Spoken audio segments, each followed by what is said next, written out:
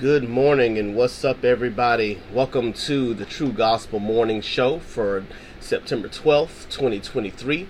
It's your boy Eddie D right here on the mic, and we're going to be with you from 6 a.m. to 8 a.m. this morning. Hope you guys are having a fantastic Tuesday morning so far, and hope that you are getting the chance to spend a little bit of time with your boy right here as we dive into God's Word and we inspire one another to just be great today, to be great and to glorify God's name in everything that we say and in everything that we do, both in word and deed. We're going to start off with prayer, and then got a jam-packed show for you today. We're going to jump into the Word and dissect one of Jesus' parables. We're also going to be talking about Ruby Frank and the end of her YouTube career and some of the things that have been going on in light of that. And then we'll be taking questions from the audience. And so feel free to drop down in that comment box below with any questions or comments or concerns that you have. And later on in the show, we'll go diving into the comment section to answer some of the questions that you guys may have about spirituality, faith, religion, the whole 9 yards. But we're going to start off with a word of prayer. Heavenly Father, we thank you. We thank you for this day. We thank you for gathering us here together to give your name praise, glory, and honor through this morning show. We're asking, Lord God, that you just decrease us all in flesh and increase us all in spirit, Lord God, that we may be able to discern what is that good and right word that comes from you. Lord God, we're asking that you just continue to be a blessing upon us all in a mighty and powerful way. Continue to strengthen, continue to encourage, continue to motivate, Lord. Continue to empower us to do your will and to delight in you. We ask, Lord God, that you just continue to be a blessing upon us all. Continue to help those who are in need. Continue to strengthen those who are weak and build those up who are torn down, Lord. We're asking that you just continue to shine your light in the dark spaces, that we may be able to see your glory and be able to see the path that you have laid before us to do your holy and righteous work. Lord God, we love you. We give your name all praise, glory, and honor. And we thank Jesus Christ, who paved the way for us by living the perfect life we couldn't live, dying the death that we deserved, rising again from the dead, and crediting his righteousness toward us, that while we were yet sinners, he died that we might live. And so we thank him for doing all that he has done to pave the way to peace with you. And we're just so grateful and give your name again all praise, glory, and honor. In Jesus' name, amen. All right. So let's jump into the word today. We're going to be looking at Matthew chapter 18. We're going to start at verse 15 and go all the way down to verse 35 in talking about forgiveness on today. And so we're going to start with verse 15. It says, "If your brother sins against you, go to him and tell his fault between you and him alone. If he listens to you, you have gained your brother. But if he does not listen, take one or two others along with you, that every charge may be established by the evidence of 2 or 3 witnesses. If he refuses to listen to them, tell it to the church. And if he refuses to listen even to the church, let him be to you as a Gentile and a tax collector. Truly I say to you, whatever you bind on earth shall be bound in heaven. Whatever you shall loose on earth shall be loosed in heaven. Again I say to you, if two of you agree on earth about anything and ask, it will be done for them by my Father in heaven. For where 2 or 3 are gathered in my name, there I am among them." Then Peter came up and said to him, "Lord, how often will my brother sin against me and I forgive him? As many as 7 times? Jesus said to him, "I do not say to you 7 times, but 77 times. Therefore, the kingdom of heaven may be compared to a king who wished to settle accounts with his servants. When he began to settle, one was brought to him who owed him 10,000 talents. And since he could not pay, his master ordered him to be sold with his wife and children, and all that he had, and payment to be made. So the servant fell on his knees, imploring him, 'Have patience with me, and I will pay you everything.' And out of pity for him, the master of that servant released him and forgave him the debt. But when that same servant went out, he found one of his fellow servants who owed him 100 denarii. And seizing him, he began to choke him, saying, 'Pay what you owe.' So his fellow servant fell down and pleaded with him, "Have patience with me, and I will pay you." He refused and went and put him in prison until he should pay the debt. When his fellow servants saw that what had taken place, they were greatly distressed, and they went and reported to their master all that had taken place. Then his master summoned him and said to him, "You wicked servant, I forgave you all that debt because you pleaded with me. And should you not have had mercy on your fellow servant as I had mercy on you?" And in anger his master delivered him to the jailers until he should pay all his debt. So my heavenly Father will do to every one of you if you do not forgive your brother from your heart. A lot of us have a difficult time with extending grace and forgiveness to those who have wronged us. We have a tendency to want to hold grudges and want to hold grudges against the people that have wronged us. More so than in any other generation, we have a tendency to want to hold on to the hatred, hold on to the bitterness, hold on to the things that people have done to us in such a way to where we lord it over them all day, every day. We lord people's mistakes over them, and we will not allow them to live over or to come or to rise above the mistakes that they have made, especially if they've made those mistakes toward us. What Scripture tells us today is that if we are being forgiven by a loving and just God, the forgiveness that He gives us should be extended toward others.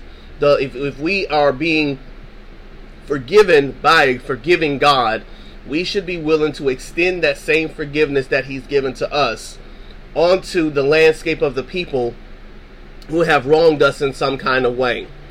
Now, as a disclaimer, I'm not saying that if we forgive someone that it means that we just I'm not saying that we should reconcile the relationship. That's not what I'm saying. There's a distinct difference between forgiving someone and reconciling and restoring the relationship. Those are two totally different things. But what I am saying is that if we are wronged by someone, the same forgiveness that God extends us as we have wronged Him should then be extended onto people who have wronged us, regardless of the outcome of us extending forgiveness to them. And so let's dig into this word a little bit more to have a greater understanding of what this all entails. Going into verse 23, he said, "The kingdom of heaven may be compared to a king who wished to settle accounts with his servants. When he began to settle, one was brought to him who owed him 10,000 talents." Let's talk about what a talent is in that time. And to do that, I'm going to do a little bit of research right here so that we can have a greater understanding of what a talent is in the Bible days.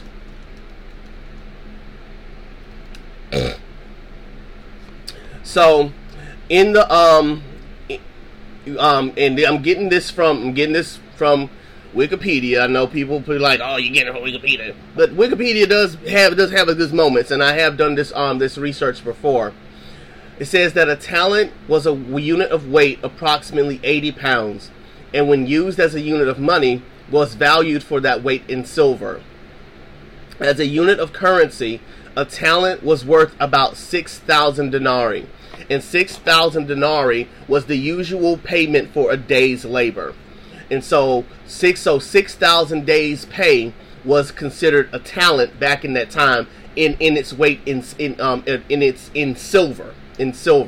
Now, I've done some research, and they said that that number 6,000, if you multiply that number by 30, that would give you a talent in gold. A talent in gold was worth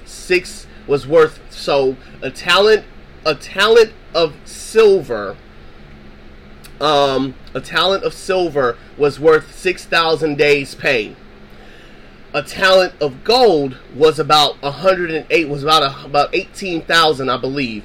And so let me get some more insight in this, because I want to make sure that I'm getting it right before I start doing my number. Before I start multiplying my stuff.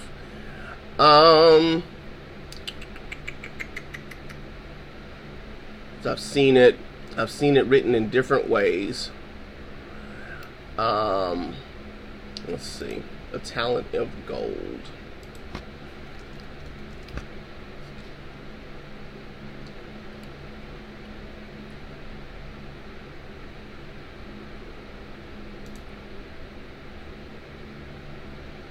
Hold on.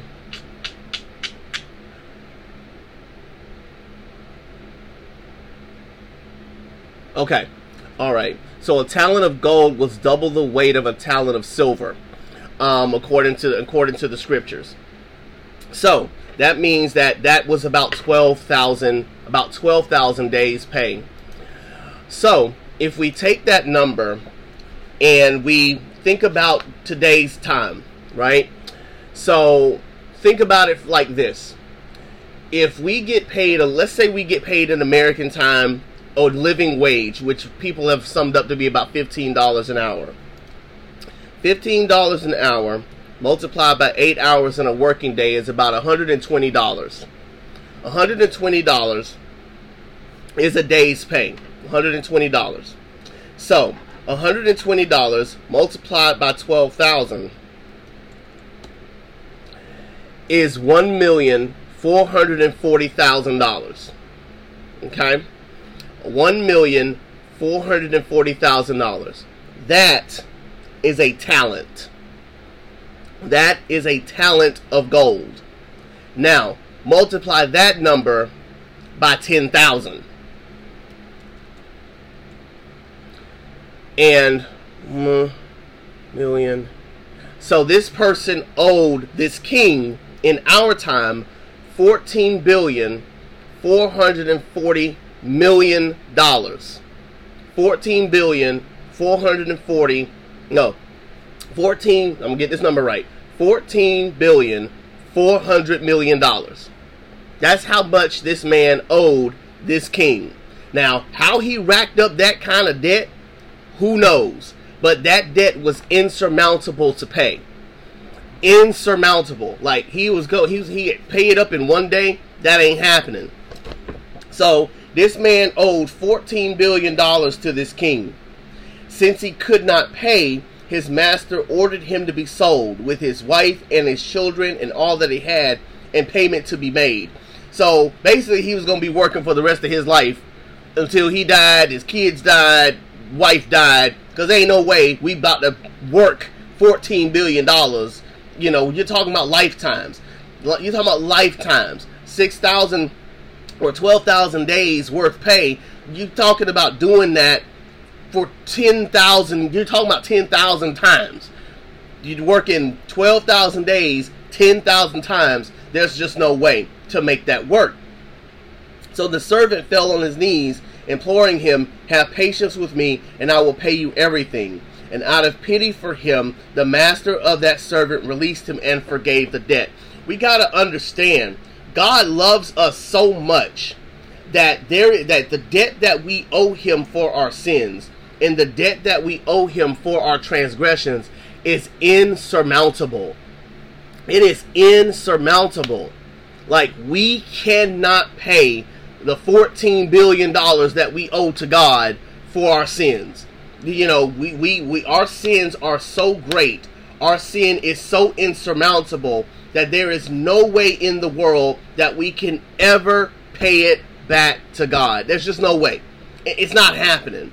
We ain't got it. We talk about this all the time on the show. Our righteousness is but a filthy rag before God.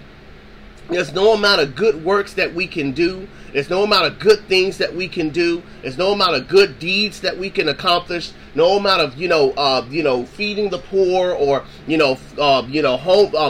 housing the homeless. There's no amount of gift giving that we can do. No amount of good deeds that we can do to anybody or anything in order to measure up to the righteousness of God. We can never be counted righteous on our own. And because of that, the wages of sin is death. We deserve to be jailed much in a spiritual jail, much like how this dude who owed 10,000 talents, $14 billion, deserved to be sent to prison, along with his wife and along with his kids. Like, he deserved that because he couldn't pay. And we deserve it because we can't pay that debt off. We cannot pay that debt off. And yet, out of the kindness of this man's heart, the kindness of this king's heart, he wrote the debt off. He said, the slate is wiped clean. You don't owe me anything. Go home. And that is what God has done for us. By virtue of Christ dying on the cross and rising again from the dead, if we repent and believe in him, God has wiped the slate clean. He has cleansed us from all unrighteousness. He has cleansed us from our iniquities. He has cleansed us from our sins. He has cleansed us from the penalty of death. He has wiped the slate clean for you and me. And as a result, we are counted as righteous. We are counted as forgiven. We are counted as clean. We are counted as holy before a holy God. Christ becoming both just and the justifier of us by virtue of saying, I am going to give of myself so that if you repent and believe in me, you can escape the penalty of death, escape the penalty of sin, escape the penalty of unrighteousness. And that should birth in us a love and a joy and a peace and a patience and a kindness that then sweeps across the landscape of our relationships. If the vertical relationship that we have with God is restored in such a way to where our sins have been forgiven us, and we really truly revel in that, we should then be able to lay that same love and lay that same kindness and lay that same forgiveness out into the landscape of our relationships with our people. But as we see in our scriptures, it's much easier said than done, one. And two, sometimes we don't remember all that well what Christ has actually done for us when it comes to the relationships that we have with others. Verse 28, when the same servant went out, he found one of his fellow servants who owed him 100 denarii. So 100 days' pay. So if we go back to the calculator, $120 is a day's pay in our time if a person's making a living wage. And we multiply that by 100, this man basically owed him $12,000. This man owed him $12,000. That's half a car note. that's half a car mortgage for us in today's time. And so what God says to us there is this man owed him a much smaller debt in comparison to what the servant owed to the king. 14 billion versus 12,000.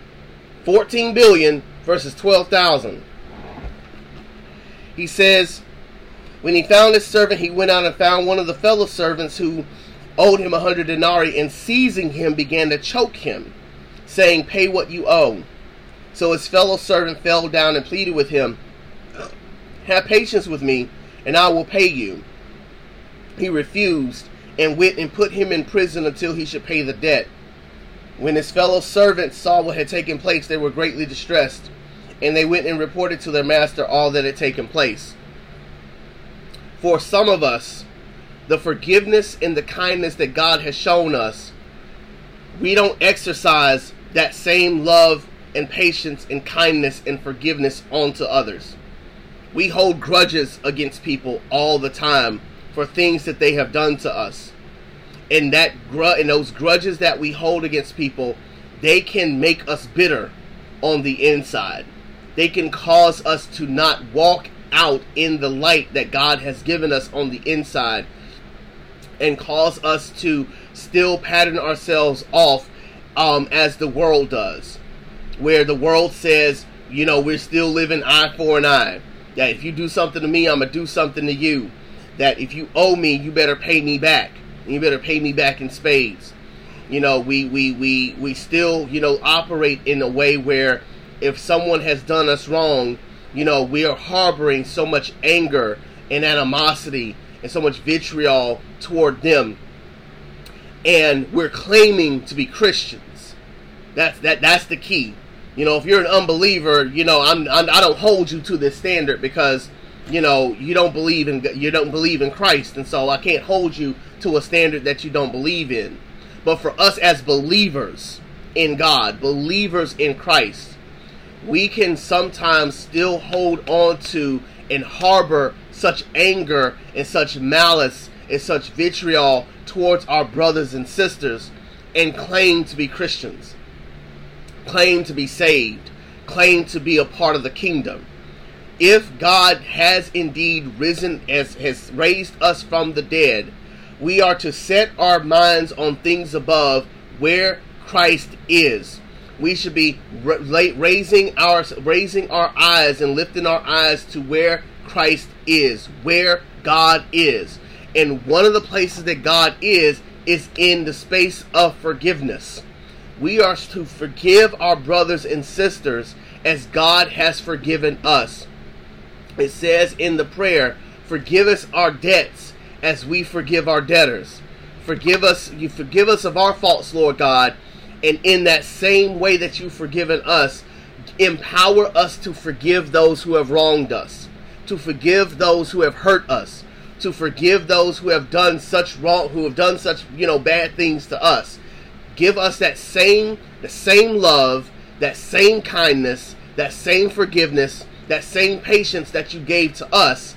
Allow us to and empower us to extend that to somebody, to those who have hurt us, to those who have wronged us.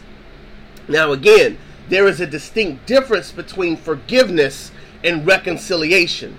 There's a distinct difference between forgiving someone of what they did and reconciling a relationship.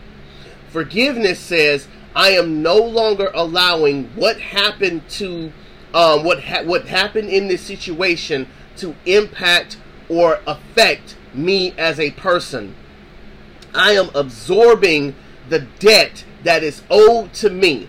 Because if someone did something wrong to us, let's call a spade a spade. I should be forgiven. I should be apologized to. I should be restored. I should have restitution. I should have, this person owes me back. I should be given everything that I'm owed. So if I'm going to forgive someone, I am absorbing all that that has happened to me. Everything that you've done to me, I am absorbing that pain. I'm absorbing that frustration. I'm absorbing everything that has been done to me. And I'm saying I am going to release that up to God and allow God to be God in this situation and forgive you of what you have done to me, despite whether or not you change, despite whether or not you grow, despite whether or not you do what is necessary of you in light of what you have done to me. And for a lot of us, that is a hard pill to swallow. Because for a lot of us, we want that restitution. We want that restoration. We want that reconciliation. But for some people, they are never going to change. They are never going to grow. They are never going to see the error of their ways. They're never going to pay us back what we are owed by virtue of what they've done to us. But that is why the love that God has given us, the kindness that God has given us, the forgiveness God has given us, the patience God has given us, when we are truly absorbed by it, when we are truly, immersed in it, and when we truly revel in what God has done for us, that same forgiveness that He gave us when He died on the cross and rose again and extended His grace toward us, that is the same grace and the same love and the same kindness that we are then to extend out into the platform of our relationships in such a way to where we look upon the landscape of the sin debt that we owed and we say, God, you forgave me of everything that I've done, everything that I've thought, everything that I'm going to do in the future. You've forgiven me for all of these things. How much then should I forgive my brother, forgive my sister for the things that they've done to me? Because again, you've done so much for me. You've been there for me. You've reconciled for me. You've taken care of me despite my rebellion, despite what I've done wrong, despite the fact that I didn't want anything to do with you. I didn't want anything to do with God, didn't want anything to do with a relationship with him, didn't want anything to do with wanting to serve you, to wanting to worship you, to wanting to lift you up. I was living in outright rebellion against you in one way, shape, or form, and yet you stooped way down and picked me up. You descended into the point of no return and returned and gave me your righteousness. You gave me forgiveness. You gave me peace. You gave me reconciliation. And as a result, I now extend that same forgiveness, that same love, that same kindness, that same grace to another in hopes that they might change, but in recognition that even if they don't, I'm still extending it anyway because of the kindness and the love and the forgiveness that God has given me. For we see that further down in verse 32, the master summoned him and said to him, "You wicked servant, I forgave you all that debt because you pleaded with me. And should you not have had mercy on your fellow servant as I had mercy on you?" And in anger his master delivered him to the jailers until he should pay all his debt. So also my heavenly Father will do to every one of you if you do not forgive your brother from your heart. And what he's saying is, when God gives us the heart of flesh, when he takes out the heart of stone and replaces it with a heart of flesh, that heart of flesh is literally the heart of God, the Holy Spirit beating inside of us.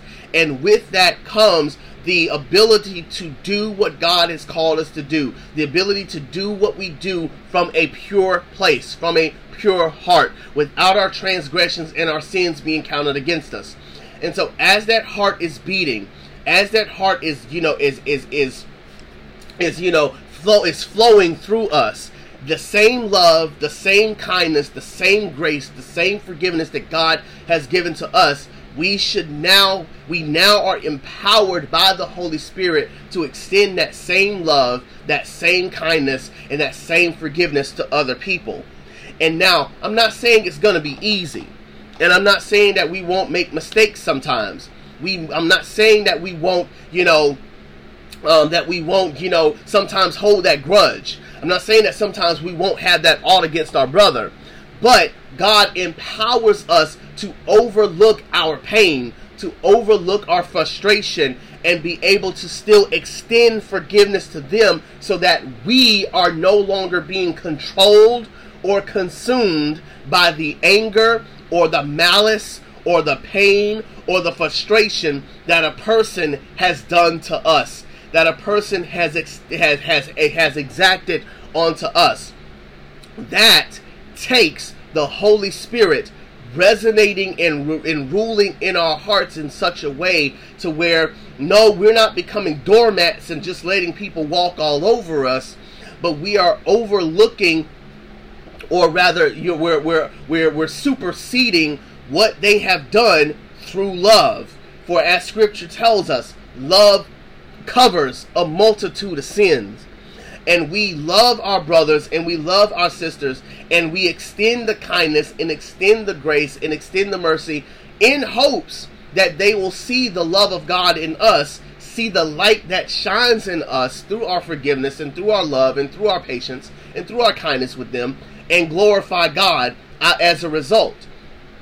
And so, again, the same love and the same kindness and the same patience and the same forgiveness that God has extended to us, God charges us to then extend that same love, that same kindness, that same forgiveness, that same grace to others, so that they can see God in us. Now, again, doesn't mean that they'll accept Him, doesn't mean that they'll change. Doesn't mean that they'll be like, God, you forgave me of what I did for you. Man, I'm going to give my life to God now. Or I want to reconcile this relationship. I want to reconcile this friendship. Let us go back to being better friends than what we ever were before. There is no guarantee that will happen. There's no guarantee that will be the end result of extending grace to people. But what we can say straight-faced is that, regardless of the outcome of you extending grace, and extending forgiveness to another person, we are to still extend that same love, extend that same grace, and extend that same kindness to those who have hurt us, to those who have wronged us, so that we can be free. Free from the pain, free from the anger, free from the frustration, free from, from the way that we would act around a person, and not walking in our freedom, walking in our joy, walking in the love that God has given us. And so I extend this to us as the body of believers today, that if you are struggling with forgiving someone, if you are struggling with trying to, move on from a situation that has happened to you in your life, if you're struggling with a situation, whether it happened in your childhood, whether it happened in your teenage years, whether it happened to you yesterday, if you find yourself in a place where as a believer you are struggling in an area of unforgiveness, where you're struggling to give people, struggling to not walk in anger, to not walk in hurt, to not walk in pain, to not walk in frustration, look to Jesus. Look to Jesus. While we were yet sinners, Christ died for us. While we were yet weak, Christ died for the ungodly. While we were in our mess, while we were in active rebellion against God, Christ died. Christ died knowing we were going to rebel. He died knowing we were going to mess up. He died knowing that we were going to make mistakes. He died knowing that we were going to be angry toward God at times.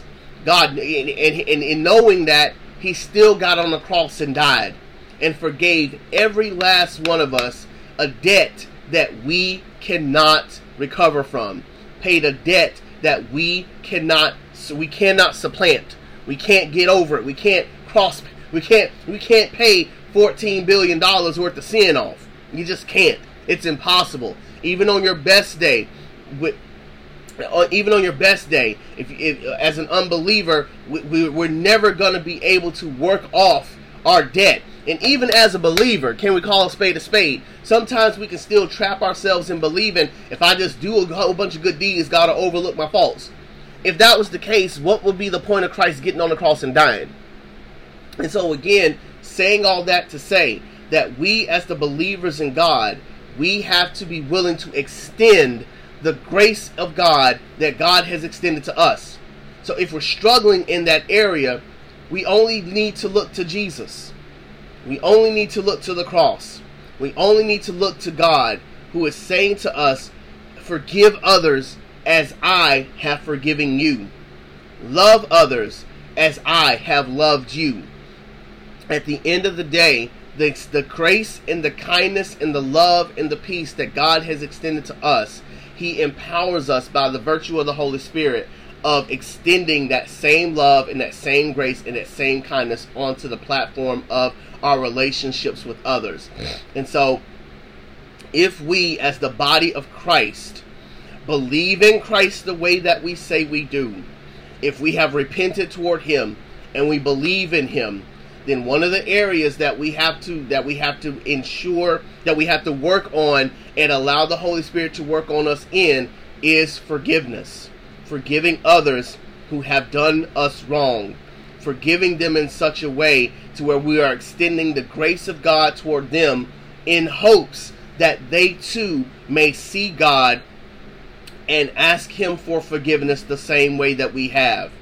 As Christ said on the cross Himself, forgive them, for they know not what they do.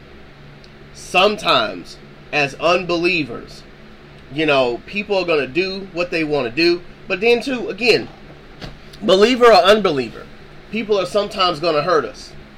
And sometimes that pain and that frustration, we take it personal. And rightfully we should. But we also got to remember that we see in the spirit, not just in the flesh. And so even though it is personal and it does hurt, we always got to remember that despite the fact that it does hurt like a mug, that their bigger issue is actually not with you. Their bigger issue is with God. And sometimes God will put us in situations like these so that by extending the love and the grace of God toward them, maybe they might grow to love God and grow to have a relationship with Him despite the pain that they may have caused you. And maybe they may come around and say, I was wrong for what I did. I was foul for what I did. I'm so sorry. I know we may never be able to be friends again, but I just needed to extend this apology to you, that that I am truly sorry for what I did, and hope that that you are living in peace. But if not, that you can go in peace, knowing that that I have hurt you and that I acknowledge it and that I'm trying to move forward with it. Again, no guarantee that will happen. But forgiveness, again, it's not about them. It's about you being at peace with yourself, so that you're no longer walking in anger or walking in hurt. And as I'm thinking about it, that is an extension of the peace that God has given us. That God is, thank you, Holy Spirit, that I don't need the person saying they're sorry to me to be at peace. That's what that, and if, oh my gosh, okay, I see it. Sometimes we can want a person to ask us for forgiveness and to be sorry for what they did to us so badly that we end up worshiping that moment, that we're living for that moment, for that person to come and say sorry to me, for that person to say, I'm sorry that I did that to you. We had terrible parents who we wish that they will come around and say, I'm sorry that I did that to you. I'm sorry that I hurt you. I'm sorry that I was wrong to you. We sometimes live for that moment, and as a result, we won't forgive our parents for what they may have done to us. And listen, some of our parents may have done some heinous things to us, so I'm not out here trivializing anything. They may have done some heinous things to us, and so we live for that day. We live for that moment when they'll finally come to us and say, I'm so sorry for what I did to you. I'm so sorry that I hurt you. Some of us live for the moment when that ex-boyfriend or that ex-girlfriend or that ex-husband or that ex-wife will come back to us and say to us, I'm so sorry for what I did to you. I'm so sorry for how I hurt you. We live for that moment. And so we hold that moment in such high regard that the anger and the malice and the vitriol that we hold inside of our hearts is such to where it governs our day-to-day, where we're living for that moment when they will apologize to us for what they've done, for the hurt and for the pain and for the frustration that they've caused us. We live for that moment, and we won't rest in our souls until we have that. That we need that so desperately for a person to ask us for forgiveness.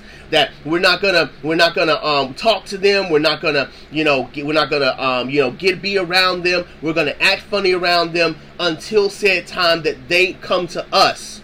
Sometimes in relationships we'll act that way, where we won't speak to our spouses or we won't speak to our boyfriends or girlfriends because we're so frustrated with them that we'll start acting funny, start acting a certain way, and we won't tell them what's wrong. We won't tell them what's happening, but we want them to come to us. And so we act funny so that way they'll be like, what's wrong? Why are you acting so funny? Why are you acting this way? Why are you acting that way? We live for that moment.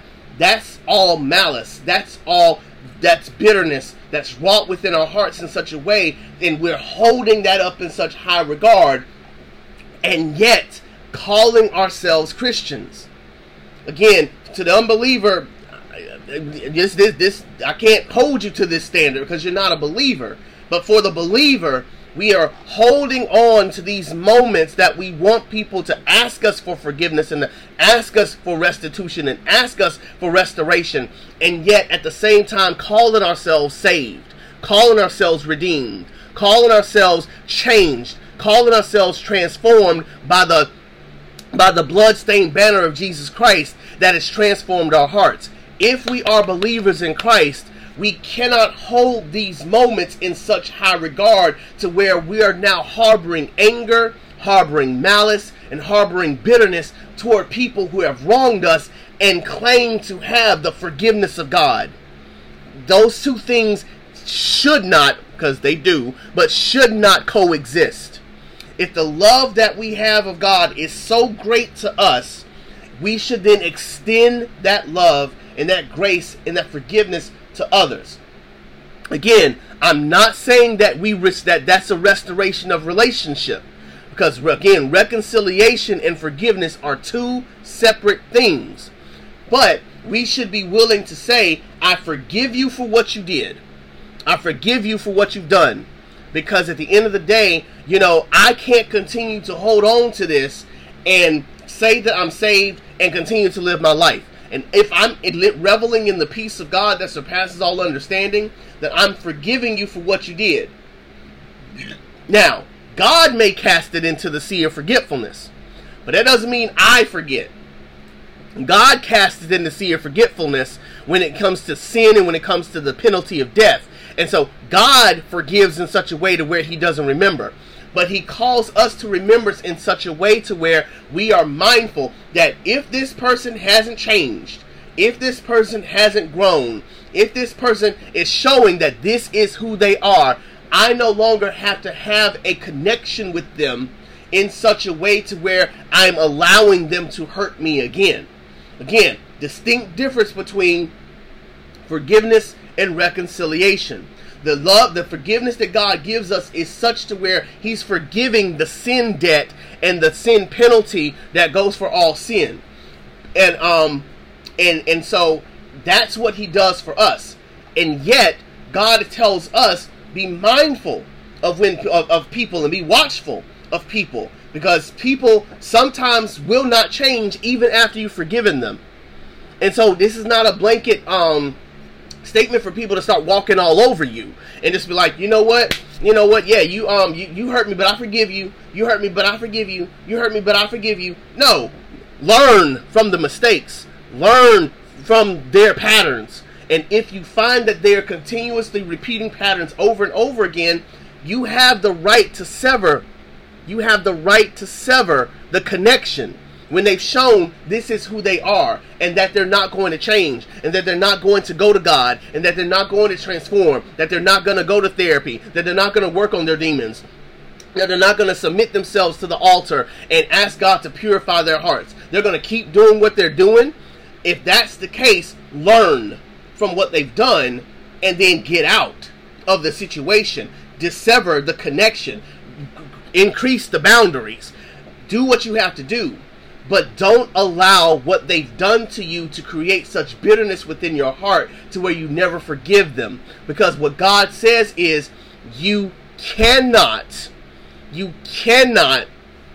right? You cannot revel in the love and the forgiveness of God. You cannot revel in the love and forgiveness of God and not extend it to people. Extend it to others. Those things should not coincide, where you're embracing all of the love and forgiveness of God, but then being spiteful towards your brothers and sisters because of the things that they've done.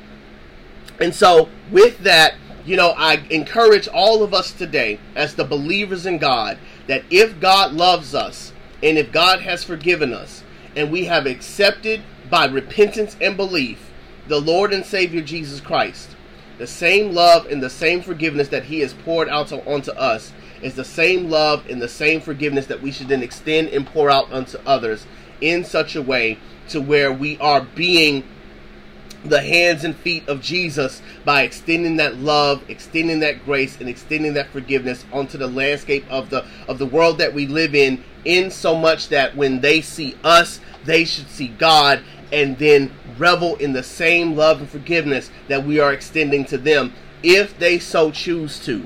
Again, us forgiving people, us loving people, it is not, we hope that people will change, and we hope that people will give their lives over, and we hope that, God will take the scales off of their eyes. But at the end of the day, we can only give people what we know to be true. It's up to them to make the decision whether or not they want to be able to move forward in the love and the patience and the kindness and the forgiveness of God that He has given to us. You are watching the True Gospel Morning Show right here on TikTok Live with Eddie D.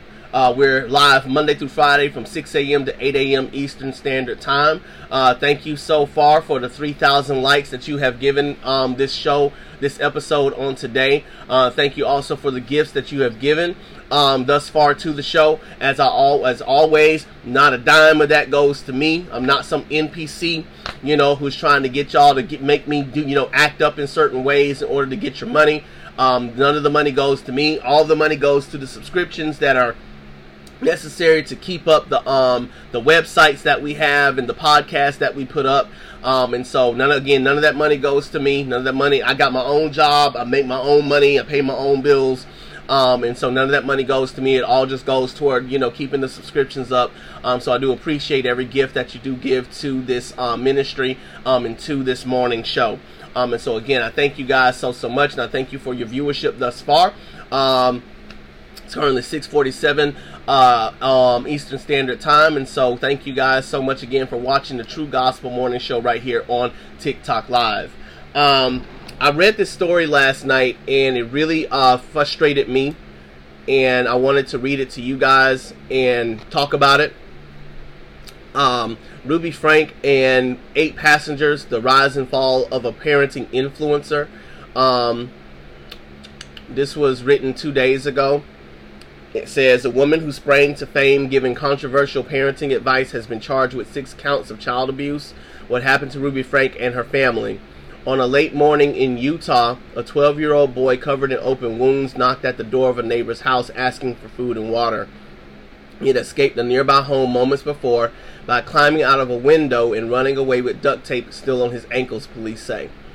The boy was taken to hospital due to malnourishment and deep lacerations from being tied up with rope, according to the arrest report. 5 of the children found in the same house were also taken into care, and Ruby Frank, a parenting influencer and mother of 6, was arrested. This week she was charged with 6 counts of felony child abuse. How did it come to this for a woman who imparted parenting advice to 2 million YouTube subscribers? For some, the arrest was no surprise given the hundreds of videos over a number of years that had sparked criticism of her strict parenting style.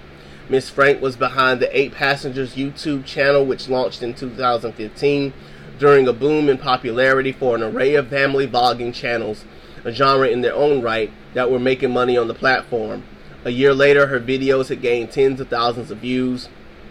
She told local news at the time that filming herself with her family helped her live in the present and just enjoy the kids.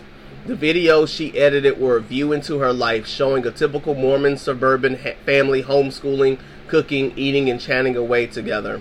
But some moments raised eyebrows. In one video, she could be seen telling her sons they would lose the privilege to eat dinner if they continued play fighting. In another, she said that her 6-year-old needed to go hungry after forgetting to take her lunch to school. Quote, hopefully nobody gives her food and nobody steps in and gives her a lunch because then she's not going to learn, unquote, she told the camera. They have been trying to teach their children to live responsibly as masters of themselves, her husband Kevin Frank later said of the incident. Despite the criticism, the Franks' authoritarian parenting approach continued and the audience kept building. Experts believe her success reflects a modern anxiety among parents that can lead them to seek out radical and harmful solutions. For parents who feel lost and desperate, particularly when it's dealing with problematic behavior, extreme techniques become appealing, particularly if they see results. Parenting psychologist Dr. Marian Baker told the BBC. The success of family vlogging channels like Ms. Frank's can play on people's fears about their own parenting skills, child development specialist Dr. Siggy Cohen explained. Quote, parents are scared to make mistakes and look for someone that seems to them to be fully in charge and in control. Scrolling down, the controversy effectively marked the beginning of the end for the 8 Passengers YouTube channel. Daily videos whittled down to 2 or 3 videos per week, and then none at all before it was deleted. But Ruby Frank remained active on social media, forming a new advice channel on June 2022 called Connections with business partner and counselor Jody Nan Hildebrand. On August 30th, the 2 women were arrested after Miss Frank's malnourished son made his escape. Days later, they were charged with 6 counts of child abuse. Justice is being served, her eldest daughter wrote on Instagram, claiming she had been trying to raise concerns about her estranged family with police and child protection services for years. Miss Frank's arrest needed to happen, her sisters wrote in a joint statement, saying that they had previously kept quiet for the sake of the children involved. Neither Miss Frank nor Miss Hildebrand has responded to BBC's request for comment. The law firm representing Miss Frank told the BBC that they would not make a statement. Kevin Frank's lawyer has distanced himself from the abuse allegations, saying he had no role in them. He's a good person, Randy Kester told Good Morning America, claiming that the Franks have been living in separate homes for the past 13 months. Miss Frank's children are now safe, according to her sisters and estranged daughter, who said they have a long road ahead to recovery. So, one of the things that my wife and I makes our blood, bloil, is when you mess with the babies. When you're messing with the babies, that makes my skin crawl, makes my blood boil. That same forgiveness that God has extended to us, we should extend to them. And so, as I'm sitting here with my blood boiling, I am reminded of the words that Christ just said, if you don't forgive them, I can't forgive you. Remind you, she didn't wrong me, but that's still that same grace and that same mercy and that same kindness that God has given to us. It's the same grace and the same mercy and the same kindness that is extended to her by virtue of her being an image bearer, despite walking in this extreme mode of parenting. So my beef really isn't with them. My beef really isn't with her, because she did what she wanted to do, and and although I'm hurt and upset at the fact that she did this to defenseless children. At the same time, it's frustrating to see. It's frustrating to see because those kids did not deserve that. Those kids did not deserve to be treated, with any type of extreme animosity. I tell people all the time, treat those kids with kindness. Treat them with kindness. I'm not saying that you gotta, that you just gotta, treat them with positive parenting. I'm not saying that. But whatever you do to them, whatever you're gonna do to try to get them to mind, do so with kindness. Do so with kindness. But again, my beef really ain't with her.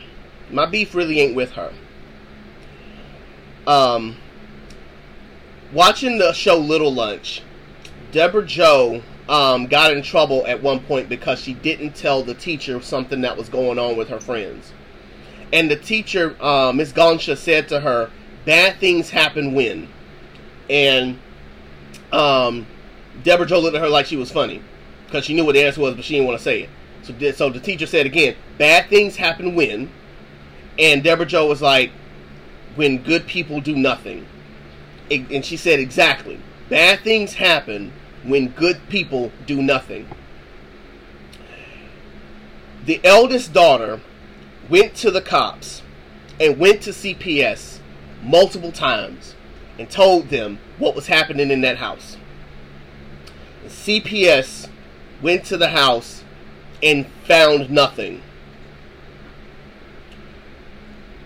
The girl went to the cops and the CPS repeatedly, and the cops and CPS did nothing.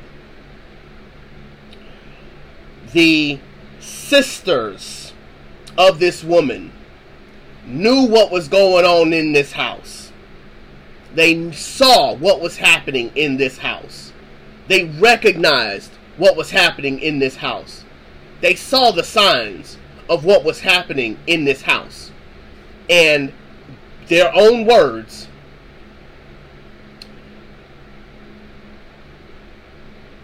the arrest needed to happen, but that they previously kept quiet for the sake of the children involved.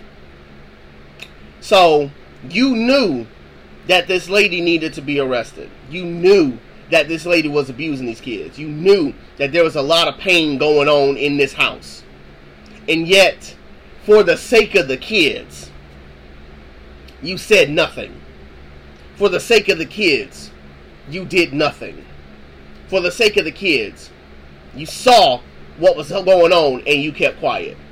And now that it's made such media attention, now you want to stand up and say, this arrest needed to happen. I'm glad that it happened. Like, yeah, no crap, it should have happened. It should have happened years ago. And you knew, and you did nothing. You knew, and you said nothing.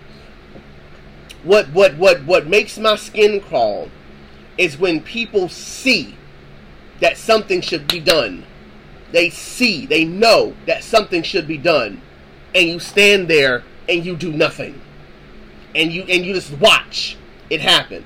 I've seen it happen so many different times, in so many different ways, and so many different occasions, have caught wind of seeing these things happen, where good people would not stand up and do something about what was going on in the situation. How often have we heard of people within churches, for example, who have been hurt, who have been abused, who have been, mishandled, who have been treated with such vitriol and such rage and such hurt and such pain, and we hear about it time and time again, and people know about it and do nothing. They do nothing about what happened. Do nothing about the abuse. Do nothing about the pain. Do nothing about the gossip lines, and do nothing about what's been going on. We see it happening, in our homes, and we see it happening on the streets, where, we see nowadays where, gone are the days where people actually stand up and do something when they see something happening. Rather, they're just going to pick up their phones and just start filming. Just pick up their phones and start filming and start oohing and ahhing, rather than jumping in and trying to break things up, or jumping in things and trying to stop things from happening. Like, gone are the days where we're actually standing up for what's right and standing up for what's true. But then we want to stand there and say, yes, she should have been arrested. Yes, this arrest needed to happen. How often have we seen where good people doing nothing? Good people doing nothing. These children could have been spared from all of this stuff. A boatload of stuff going on. People on YouTube criticized. People in the TikTok universe criticized what was going on. Tried to, file reports. Tried to file petitions. And the people that could do something about it did nothing. Did absolutely nothing. The people made comments and said, you know what, this don't look right to me. This doesn't look, this, you walk like a duck, talk like a duck. Something ain't right here. And those people still did nothing. It took a child breaking out of a home, finally getting out of a home and walking a few houses down with the tape on his ankles, lacerations around his wrist, looking malnourished, for somebody to finally step up and say, let me get this boy some help. Let me get this boy some help. It took all of that to finally get this boy, to get the family, to get the other kids the help that they needed. The boy should not have had to stand up for himself. Someone should have stood in the gap for him. Someone should have advocated for him. I'm a therapist, and I talk to a lot of people who talk to me about the abuse that they took as kids. The abuse that they took from parents who were neglectful, parents who could not, tend to their emotional needs, couldn't tend to their physical needs. and and the trauma that they endured as a result of that. And they talk sometimes about how they had to be their own best friend. They had to advocate for themselves. They had to take care of themselves. No child should be put in a position where they have to take care of themselves, let alone a whole grown person. No child should be put through that. No child should have to go through that. We are to raise our children up in the Lord. We are to raise them up. Even if we take God out of the equation, which we shouldn't, but let's take him out of the equation. No child should be left behind. Like, no child should ever have to go through or endure or experience what any of these children have endured or experienced. And as a result, we should be willing to advocate for these kids, to advocate for them in such a way to where we are able to stand up for them when they are in need. A kid should not have to find their voice and state their voice, against their parents. Their parents should be advocating for them, should be fighting for them to make sure that they are their best, and raising them up in such a way to where they are good, decent men and women in the world. These children didn't deserve that. These children should not have been their own advocates, should not have been their own support, should not have tried to take care of themselves. These kids do have a long road ahead of them. No thanks to these cockamamie flipping sisters of the woman who got arrested, because y'all knew. If I were the kids, I wouldn't feel safe with them either, because they knew and they did nothing. They knew and they did nothing. I didn't say anything for the sake of the kids. You want a cookie for that? You want an award for that? No, you should have said something and got those kids out. That would have been for their sake. But no, you stood by and you did nothing, you said nothing, and the kid had to stand up for himself in order for justice to finally be served. That's nothing to pat your back on. That's nothing to, this is what the dress was needed.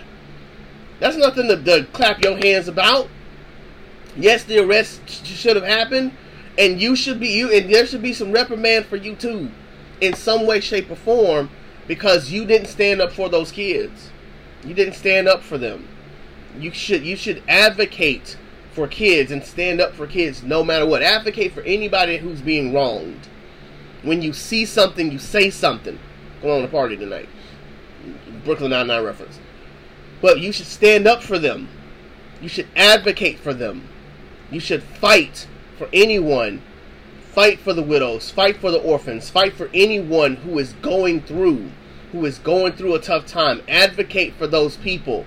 Advocate for anyone who is going through. Squeedy, you got it, right? You got it.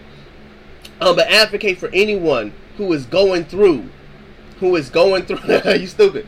Who's going through a tough time. Who is going through a situation. Who is going through a circumstance. And so we have to advocate for our children. Advocate for the ones who cannot advocate for themselves. Stand in the gap for those who are going through. Stand in the gap for those who are in need.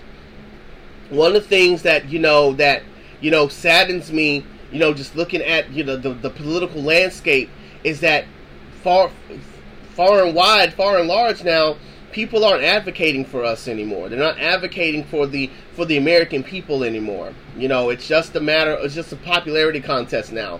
How can I be the most popular person in the room? And we've lost our advocacies. We've lost our advocates. And so I'm praying that this be an example to us, that we are reminded that if you see something, man, say something.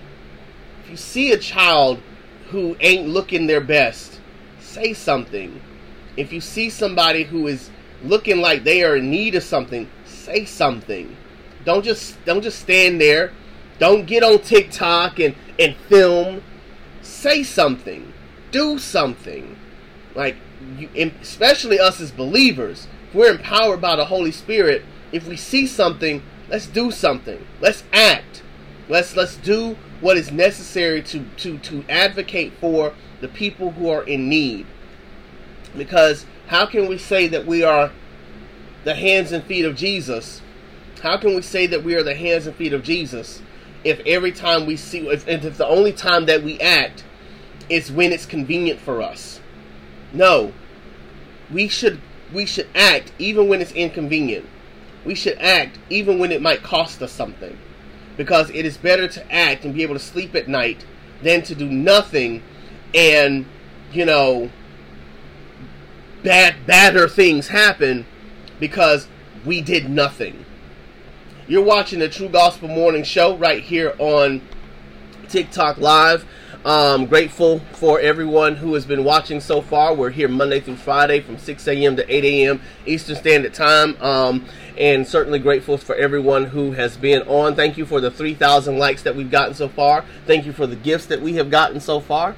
I'm going to start going through the comments and see what we got going on in here.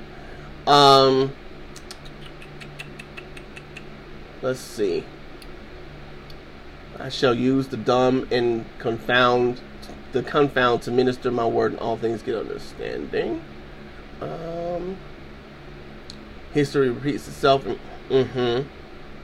Dinosaurs had a question. I don't know if Dinosaurs is still here, but if they want to ask the question, they're more than welcome to do so. Count it all joy, many trials, tribulation. Yeah. Anthony C., we are definitely praying for you today. Let's see.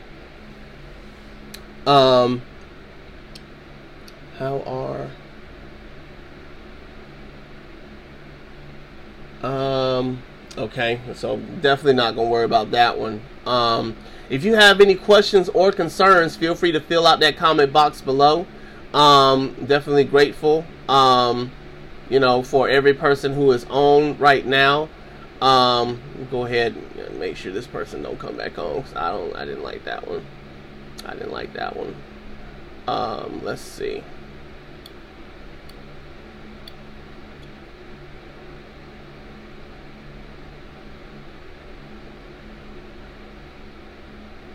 Okay. Jamar with the bald head said Jesus was a system deity. His game don't translate. Okay, I don't understand what that means. There isn't any comment or question in the comment box below, which is all good. That means that you guys are that are on are just simply listening, which I got no qualms with whatsoever. In light of that, there are a couple of other things I wanted to talk about yesterday, but I did not get to it. And so I'm going to try to see which one I want to talk about right now. Okay. So, I have, and I'm going to see if I can look it up really quickly. Got my nifty little laptop right here in front of me today.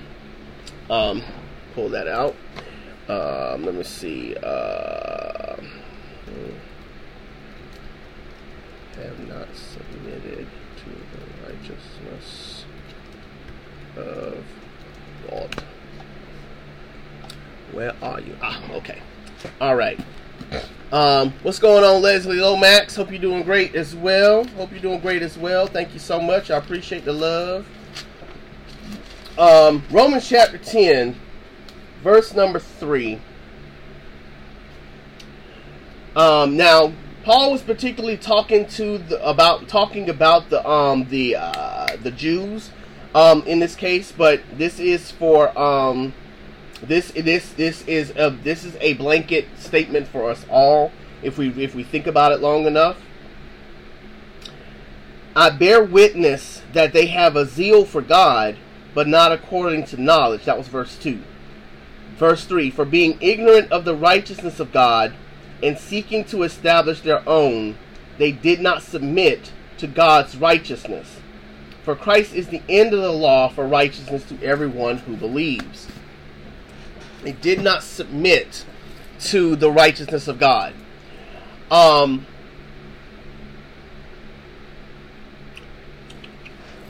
Make sure I get my word right one more time.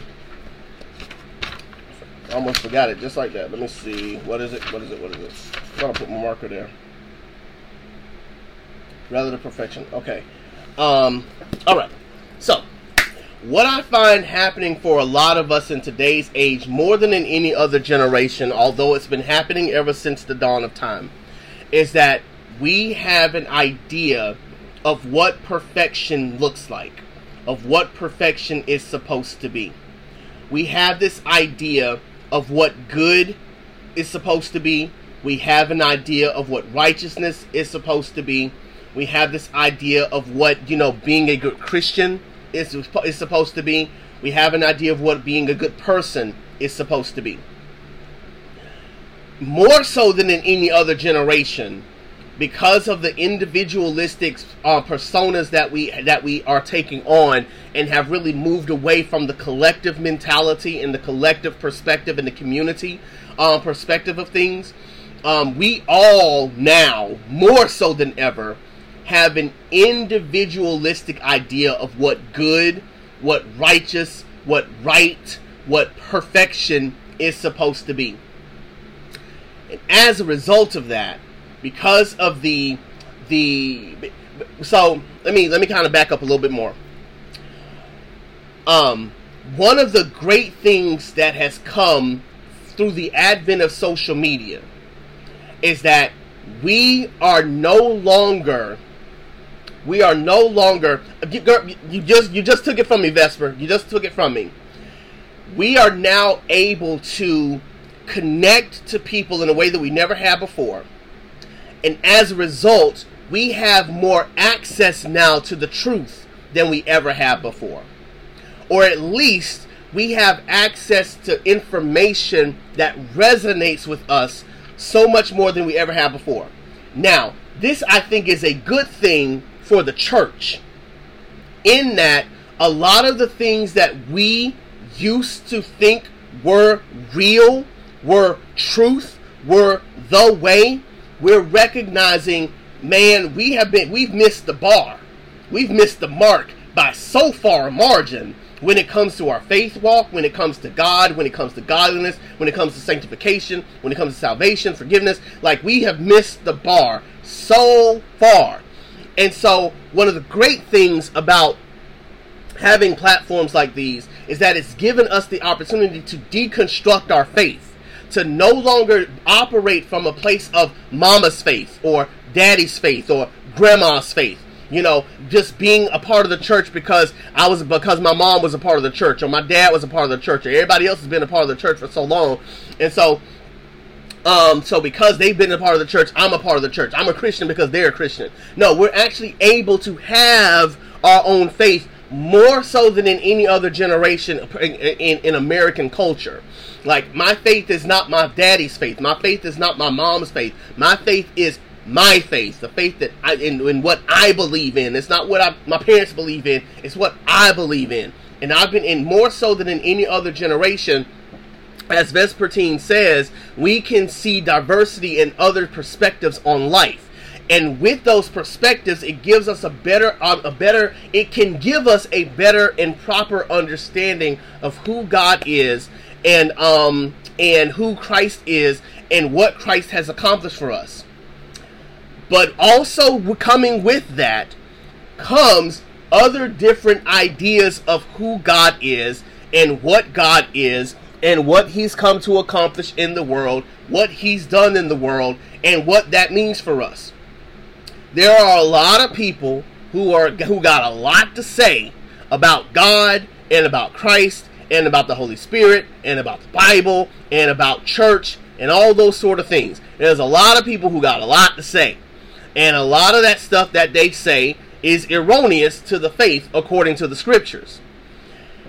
But with those perspectives that they have now these ideas of what perfection should be, what goodness should be, what love should be, what what kindness should be.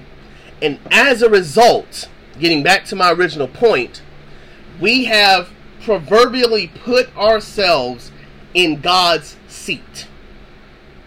We've put ourselves in God's seat.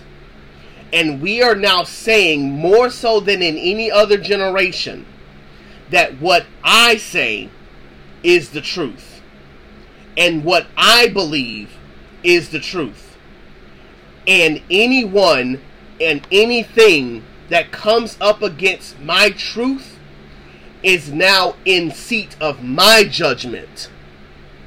And I can call them right or wrong, good or bad. And this is what a lot of us who are sitting in these seats of judgment are doing to God now. More so than in any other generation, but again been happening since the dawn of time. We sit in a seat of judgment and we say to God, God, I believe that you are wrong. You are wrong in my eyes. You are wrong based on my system of thinking when it comes to right and wrong, good and bad, good and evil, based upon my relative, based in 2023 finite thinking.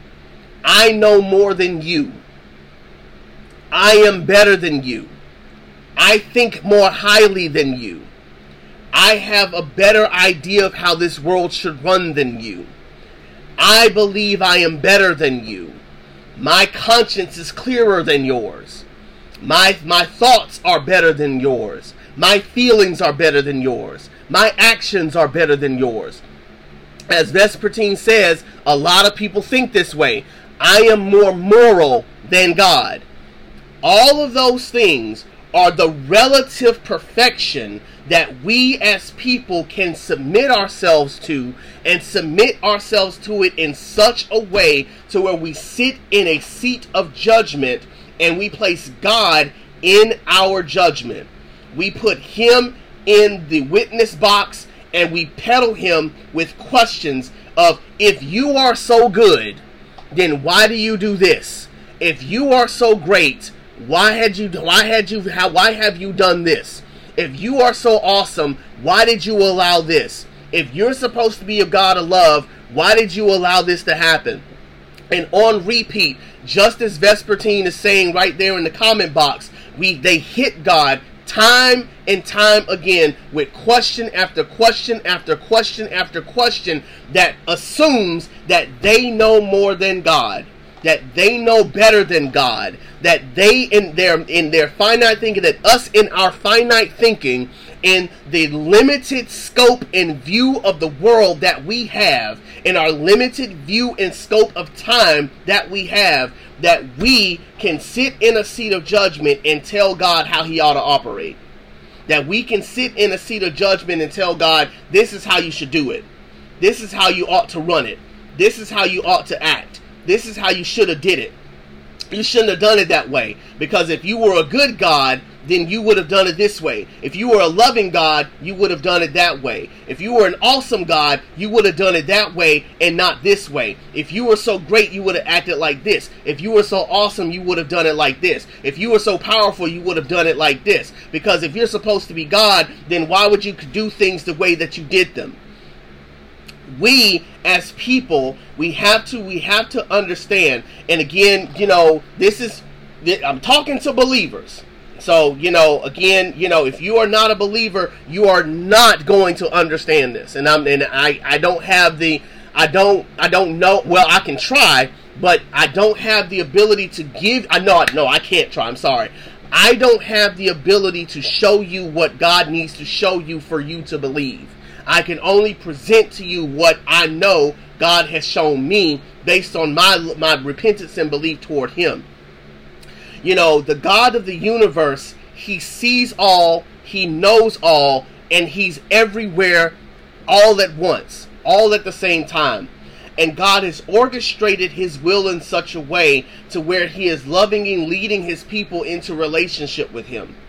And as a result of that, we as people, we recognize our inferiority to his superiority.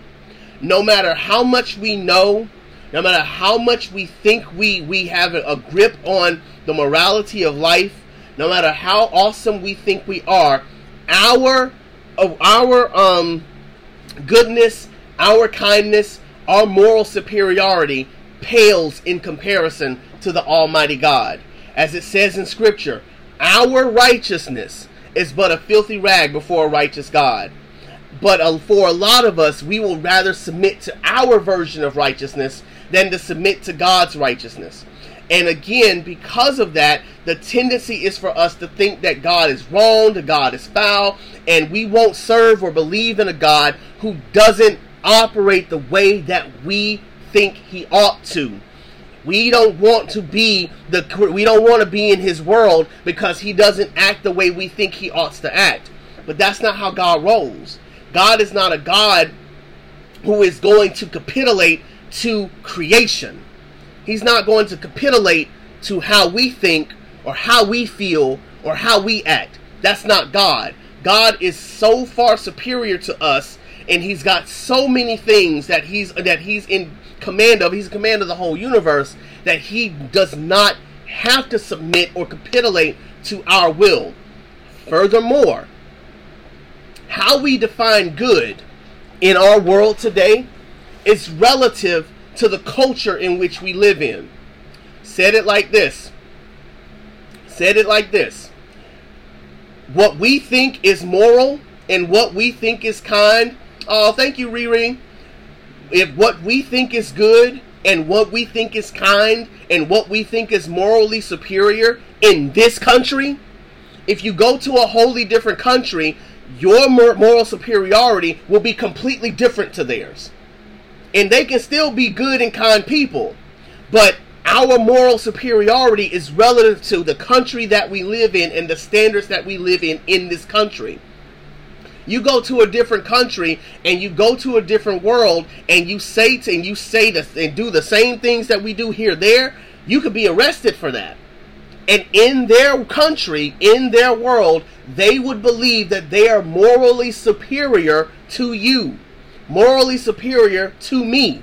If I go into their country and do something that's out of line with them, that's perfectly okay for me to do here, but it's out of line to do there, they could hold me accountable to that and think that they are morally superior to me. As a result of that, we can't say that our morals are superior to anyone else's, one, and two, we can't say that our superiority is comparable to God. Because again, if our moral superiority is so great, then why doesn't everyone prescribe to it? Why doesn't the whole world subscribe to our superiority, to our morality? And the reason being is because morality in a broken world where broken people do broken things is relative to the country in which you live. It's relative to the place that you live in, the culture that you live in. Heck, even in America, things that you do here in the South, you better not try to do in the North. Things you do in the North, you better not try to do in the West. Things you do in the West, you better not try to do in Texas. Things you do in Texas, you better not try to do in Illinois. Because even in our own country, there are moral things that are different relative to the place that you live in. Even in the city that you might live in. If you go to one part of town, you better act a certain way. If you come to a different part of town, you better act a certain way. Because you better not cross those district lines and think you can just act any old kind of way. So again, our morality pales in comparison to the morality of God. But that's not even the point. The point is, we will sometimes feel like we are so morally superior to God that we will sit in a seat of judgment and we'll tell God, I'm not rocking with you because I am better than you. I am more superior than you. I know more than you. And because I know more than you, because I'm morally superior to you, I will not submit to you. And again, that is indicative of the relative perfection that we as people will carry around. Because one person's morality will look completely different from another's morality, and that in and of itself will even clash. Like, we think that we can be so morally superior that, again, anyone who doesn't think like me, anyone who doesn't feel like me, anyone who doesn't believe like me, I can see them now as my enemy. As my enemy, because they don't think like me, because they don't feel like me, because they don't act like me. And so even in discourse of conversation, we can act as if my superiority is better than your superiority. Even if we both don't believe in God, mine is better than yours, and so now we're even clashing on that. And so again, we can say that we have, that we are morally superior, but at the end of the day, all it does is just create more conflict and more crashing, because again, all of us nowadays feel like we got the answer. We cracked the code on moral superiority. That we've cracked the code on being a good person. That we cracked the code on being a righteous person. And the scripture tells us, and all throughout scripture we see, that anytime that we think we know more than God, anytime we think that we know more than Him, God will find a way to remind us, no, you are not the moral superior. You are not morally superior to me. You are not good compared to me. You are not righteous compared to me. I am God. And by virtue of being the creator of the universe, by virtue of being the creator of the universe, I say what I have the final say. I sit on the throne. I sit in the seat of judgment.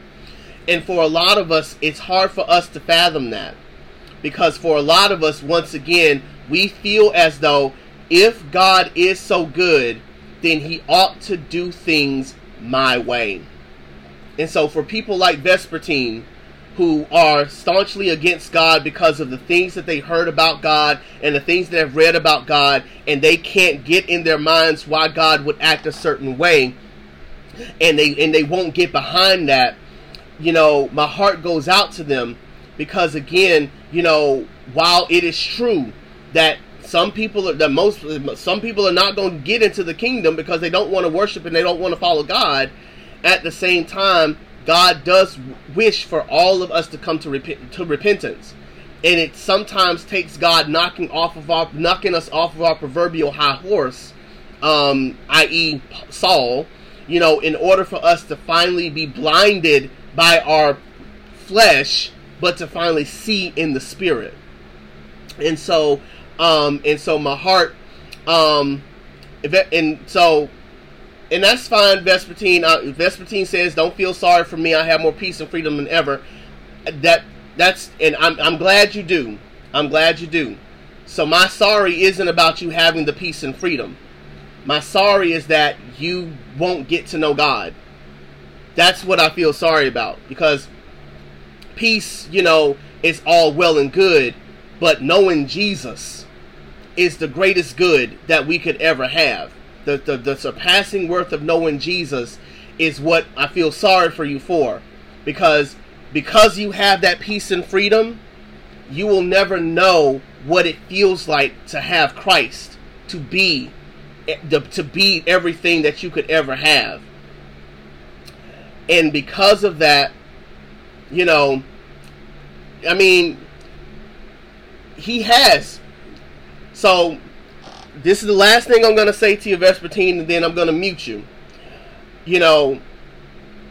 The fact that you're even here on my live today and going back and forth with us today is indicative of the fact that God is still reaching His hand out to you.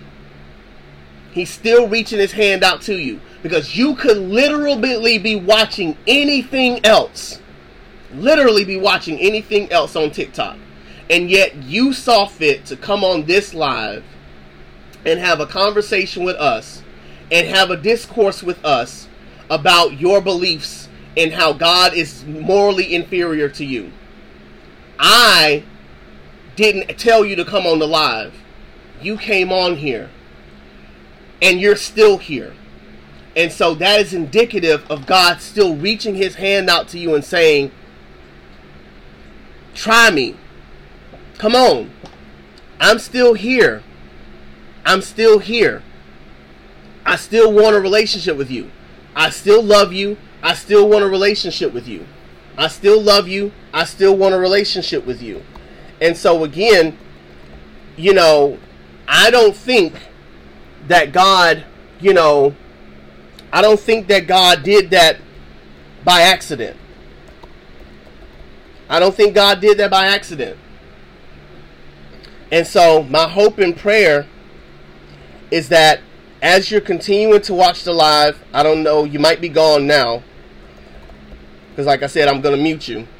But you might be gone now, but God loves you and wants a relationship with you.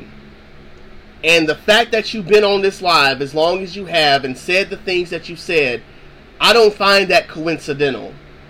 For anyone who doesn't believe in God and doesn't believe in Christ and yet stays on channels like these, the True Gospel Morning Show right here on TikTok, 6 a.m. to 8 a.m. Monday through Friday, for you to be on here as long as you are, that is God knocking on the door of your heart, saying, come in, come on in.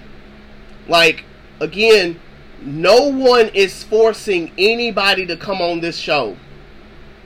I don't force anybody to come on this show. As you're scrolling through TikTok, you know, you find, you know, the things that and you come on and you see, you know, and at the end of the day, I'm not forcing you to be here. No one's forcing you to be here. I don't find that to be coincidental. I believe that is the Holy Spirit knocking on the door of your heart. That's Christ knocking on the door of your heart. And as you said, if he had 35 years to try, he's knocking on the door right now. So why not let him in? That indicates to me pain, hurt, frustration, anger, malice, strife, and in that your heart has been hardened against God, because why would a good God do something so heinous to you? And so whatever that thing is that God has done to you, or whatever it is that's happened that you feel like God shouldn't have allowed to happen to you, God is extending his hand and saying, let me show you something. Let me show you something. Something about what happened in your life that you may not be able to understand and process as you were younger. You were trying to figure it out for 35 years and still haven't been able to put it together. Let me help you. Let me help you try to unpack that thing so that you can have a greater understanding and appreciation of who I am and why I brought you to the True Gospel Morning Show on this morning to try to minister to your heart in some type of way. But yeah, that in and of itself is what we're talking about today. That the relative perfection that we hold and harbor in our hearts, our own righteousness, our self-righteousness, is sometimes what creates the chasm between us and God. Because we feel like we know so much better than God. We know so much more than God. We are better than him. We know more than him. We're morally superior to him. I have, as you know, Vespertine said, the peace and freedom that I've never had before. Because I have these things, you know, I am now able to walk in the freedom and the love that I have for myself, and I know more than God as a result. That is the relative perfection that we as people sometimes will have in such a way to where it blocks us from having a loving relationship with God, because we are now sitting on the throne and holding God in our judgment. When God, who are we to ever place the Creator God in our judgment? Who are we, the miserable, busted up, imperfect creatures that we are? Who are we to hold a perfect God in our judgment? Who are we to tell God how to love? Who are we to tell God how to act? Who are we to tell God how to do things in the world? Who are we to, tell God that he was wrong for how he treated Egypt? When he got the Israelites out of that, when he got the Israelites out of Egypt. Who are we to tell God, how to show his love and his kindness, by, his son dying on the cross and rising again? Who are we to tell God that, he shouldn't have done things the way that he did them? He's freaking God. And by being God, he has the right to do whatever he wants to do, however he wants to do it. And as I've said before, even Christ, being a perfect person, was considered a bad guy in the country that he lived in. So, even the morally superior can be dead wrong. Just because they know better doesn't mean that they are better. So again, we got to be ever so careful that we don't put ourselves in a seat of judgment and say to God, I know more than you. I'm talking to the believers. Because sometimes we can think we know so much about God that we can then put him in our judgment and think to ourselves, I know enough about him. I don't need to know anymore. I now sit in that seat of judgment. And we won't even say it out loud.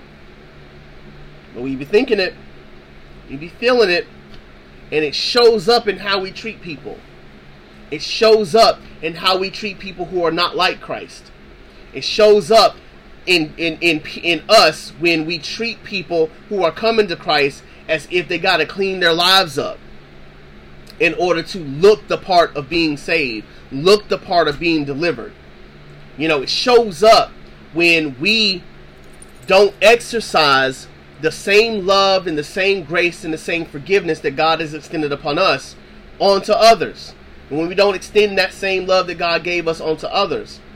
And so we got to be ever so mindful and ever so careful that we are not submitting ourselves to our own righteousness and are submitting to the righteousness of God. That we are asking God daily to humble us and to show us his truth and to show us his kindness and to show us his love in such a way to where we are then able to walk in the peace and the love and the freedom and the joy that he has given us. We're being mindful that he is the creator God. He is superior to us in every way, shape, and form. If he is the iPhone, the latest iPhone, I can't remember if it's 12, 13, 95 or whatever it is now, we are the iPod. Do some of y'all even know what an iPod is? Like, that's how inferior we are. If God is the iPhone, man, we the CD player. We the 8-track tape when it comes to God, even on our best day. Like, he's 4K, 8K HD. We a black and white tube TV. Like, come on. God is incomparable to us. And thank God for that. Can I say thank God for that? Thank God for that, right? Because if it were left to some of us to be in the seat of judgment, half of us would be gone. Okay? Half of us would be gone. We'd be Thanos snapped in an instant. Let's call a spade a spade. If it were up to some of us, and we were sitting in God's seat, and we had the power to do whatever we wanted to do, however we want to do it, whenever we want to do it, half us be gone. So I thank God that it's God that's sitting on the throne, and not so many people who want to sit on the throne. Because for so many people who want to sit on the throne, we be gone in a heartbeat. They wouldn't even put up with us. The patience, oh my gosh. Woo-wee. The patience that God has for us is so freaking incalculable. Because you got some people who wouldn't be patient with a dang gnat, let alone us. Okay? God says that that a day to God is like 1,000 years, and He doesn't want anybody, to not come to repentance. And so He's being patient with a lot of us, being patient with a ton of us, that He allows us to live and allows us to still move and have all being, despite the carnage and the chaos that we're letting just run ramshot all over the place. Like, He allows some of us to endure time to get it right with Him, to repent to Him, to follow Him, to seek after Him, to believe in Him. Like, that's patience, man. Because some people, just like the person that I read about, Miss Franks today, Ruby Franks, man, listen, let it have been up to me, I don't know if I'd be patient with her. I'm going to call a spade, because that mess bothers me. But thanks be to God, we serve a God who is patient, who has been patient with us when we were in our mess. Patient with us despite our moral superiority, our seat of judgment that we sit in, despite our judgment and unkindness and unfavorableness to others. God was patient with us long enough to save us from ourselves. Like, God sitting on the throne is the best thing that could have ever happened to some of us. Because had it been up to anybody else, we'd be gone. And so I thank God that it's God sitting on the throne. I thank God that I'm not sitting on the throne. Because if it were up to me sitting on the throne, listen, you think this world is messed up now. This world would be jacked up if it were me sitting on the throne. If it were you sitting on the throne. If it was anybody else sitting on the throne. This world would be jacked the freak up. If any one of us was sitting on the throne. Because our hearts are so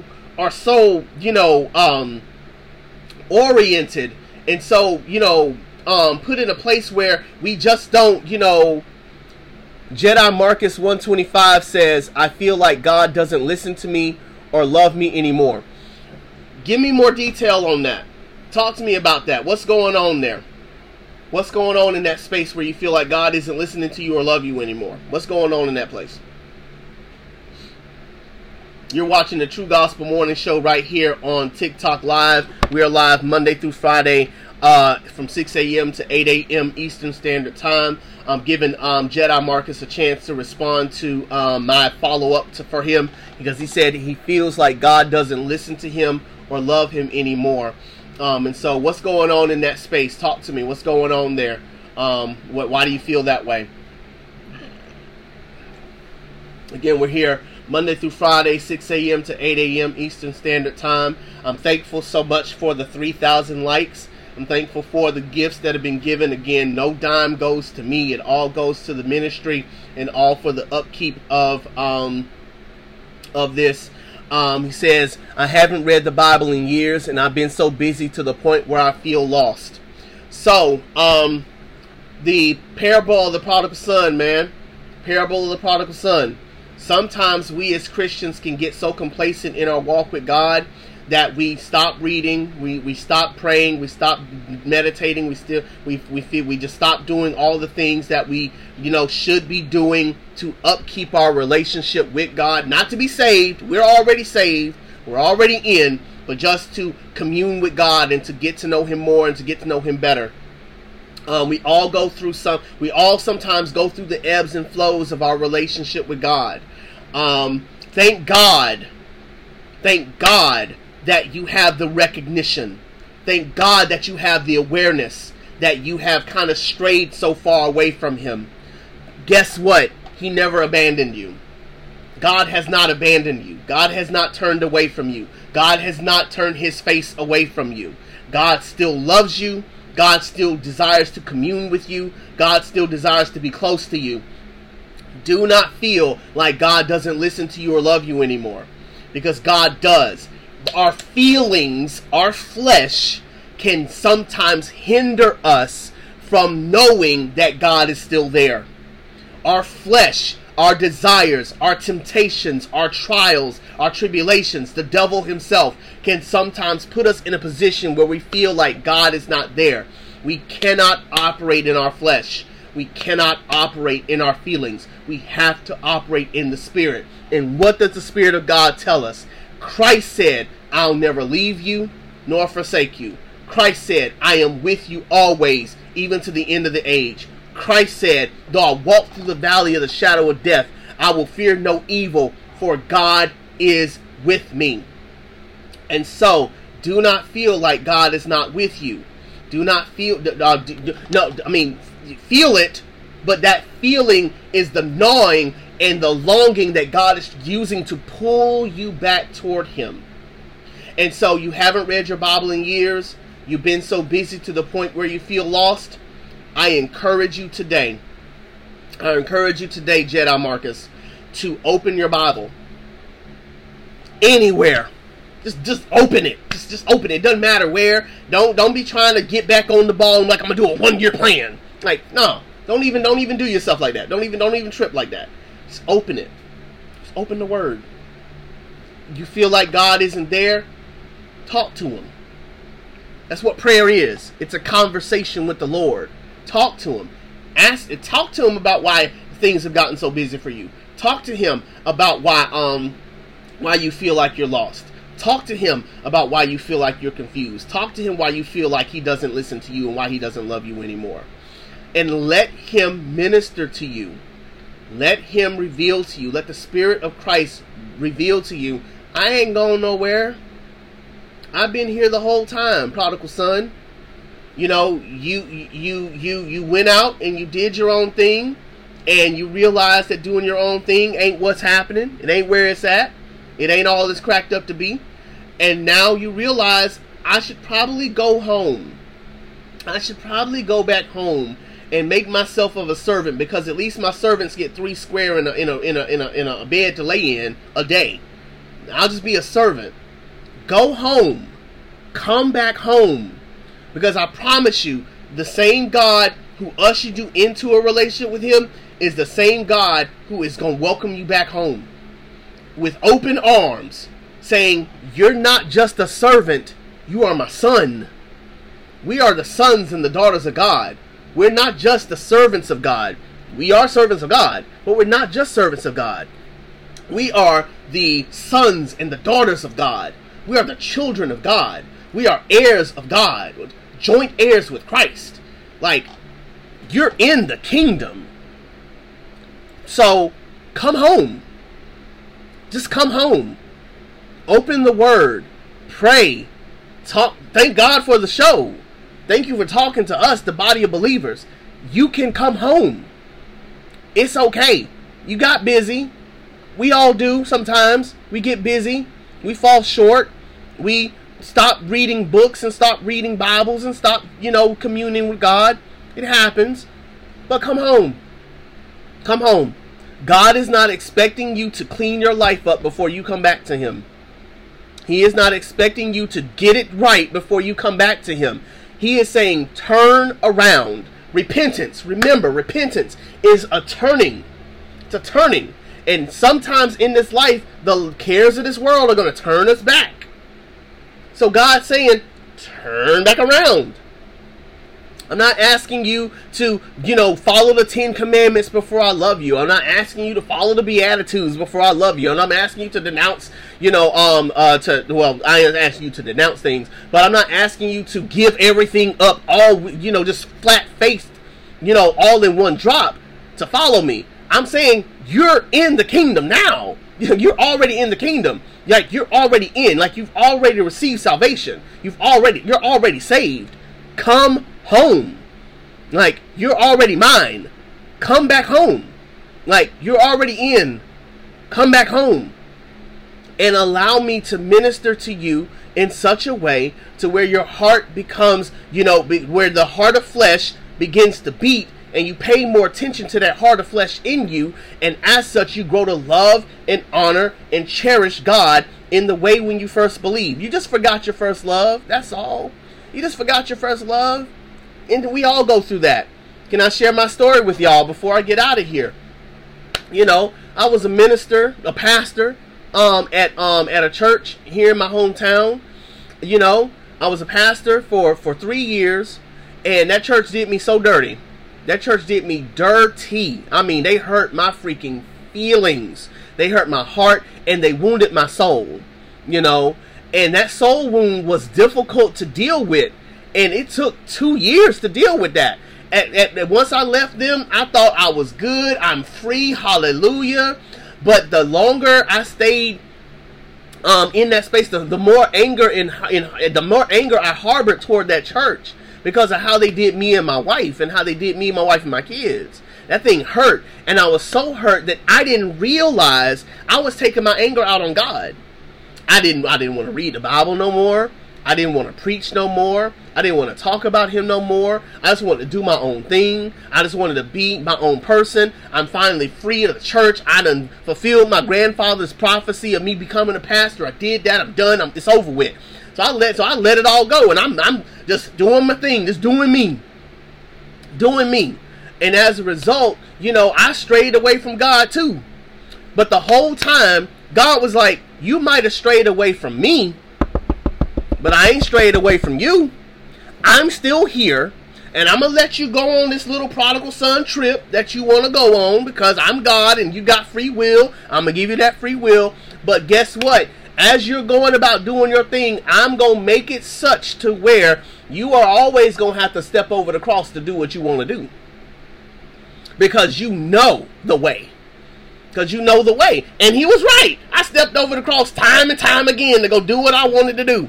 To be who I wanted to be and be around who I wanted to be around. And that whole time, God was still ministering to me. He's like, I haven't abandoned you. I haven't left you. I haven't gone anywhere.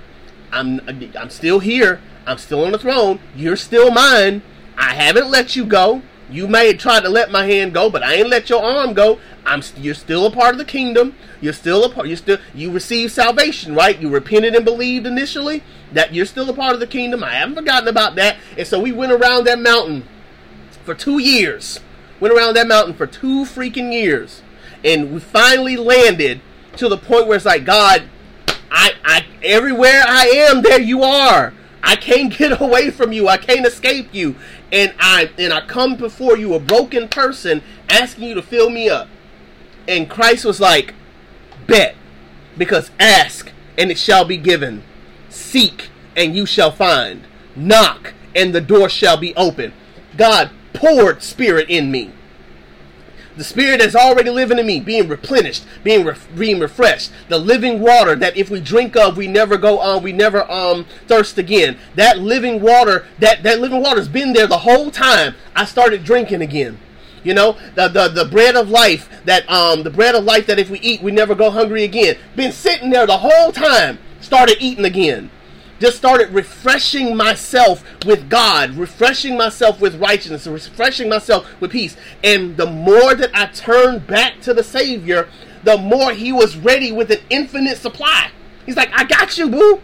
I got you, homie. Let's go. Like I've been here this whole time. I have never left you. I never forsook you. You might have forsaken me. And that's why I love the verse that says, while we were faithless, God is still faithful. Like, God doesn't count our faithlessness against us. He's like, I still got you. I'm here. I ain't going nowhere. You might have gone somewhere, but I ain't going nowhere. And as long as I'm here, you have an endless supply of me. And you ain't got to work for it. You don't have to earn it. It is an endless stockpile that you can go to whenever you want it. Now, the path of sanctification does require work. But salvation produces sanctification, produces obedience. You don't have to obey to be saved. You are saved because of Christ and what he did on the cross. And so you revel in that. You thank God for that. Thank God he doesn't count my trespasses against me. Thank God he counts me as righteous. Thank God that I'm in the kingdom, because now I can eat and I can drink freely from the fountain that doesn't run dry, and the endless supply of bread that he gives us, this bread of life. And so I'm saying all that to say to you again, Jedi Master, Jedi Master. That's not your name. It is, but it is certainly Jedi Marcus. Jedi Marcus. I say all that to say to you, God hadn't left you. God hadn't abandoned you. God is waiting on you. He's sitting on G, waiting on O. Open the book. Talk to him. Thank God you came on this live to have a conversation with us, to tell us, that you felt that way. Because we are here standing in open arms and standing in agreement with you that God's got you. He hadn't left you. He's not forsaking you. You are still a part of the kingdom. If you are saved, if you believe in Christ, and I'm talking about you with your belief, you start believing in Christ when you're 15 years old, and now you're 38, wandering from God. I'm saying proverbially, you still saved. You might have wandered. Come home, prodigal son. Come home. God's waiting with open arms. Come home. The only person that's in your way is you. So come home. God hadn't abandoned you. God hadn't lost you. Come home, brother. Come home. You want to, man, come home. Just come on back to the Savior, bro. The peace that surpasses all understanding will guard your heart through Christ Jesus. Come home. God hadn't abandoned you. Come home. Welcome back. We've missed you. The saints of God, we've missed you. But we knew, through the power of the Spirit, that you were going to come home. And so we're grateful today, man. I'm grateful today that you came on the live. I'm grateful that you shared your heart. And I'm grateful that we can welcome one of our brothers back to the fold, man. Welcome home. I'm so happy for you. And the saints of God, we all stand in agreement with you. Come back home. Come back home. And welcome back. We are so grateful that you are back home with us, man. We're so grateful. And we're asking and praying that God continue to minister to your heart, minister to your soul, that the comforter that he promised us by the Holy Spirit will remind you of the goodness of Jesus and all that he has done for you and give you the rest and the peace that you need. He says in Matthew chapter 11, "Come all to me who are weary and heavy laden, and I will give you rest for your souls." Lay down. Go to sleep. Take a rest. God has promised that to you. He promised that to you the day you got saved, and that is still available to you right now. So rest. It's okay. We make mistakes. We fall short. But you can come home. Listen, I want to thank y'all so much from the bottom of my heart for being on the show with me today. You've been watching the True Gospel Morning Show right here on TikTok Live with your boy Eddie D. I am so thankful for the 3,000 likes that we got today. I'm thankful for the gifts that were given today. Again, no dime goes to me. Every dime goes to the ministry for the upkeep of the websites and the podcasts that we put up.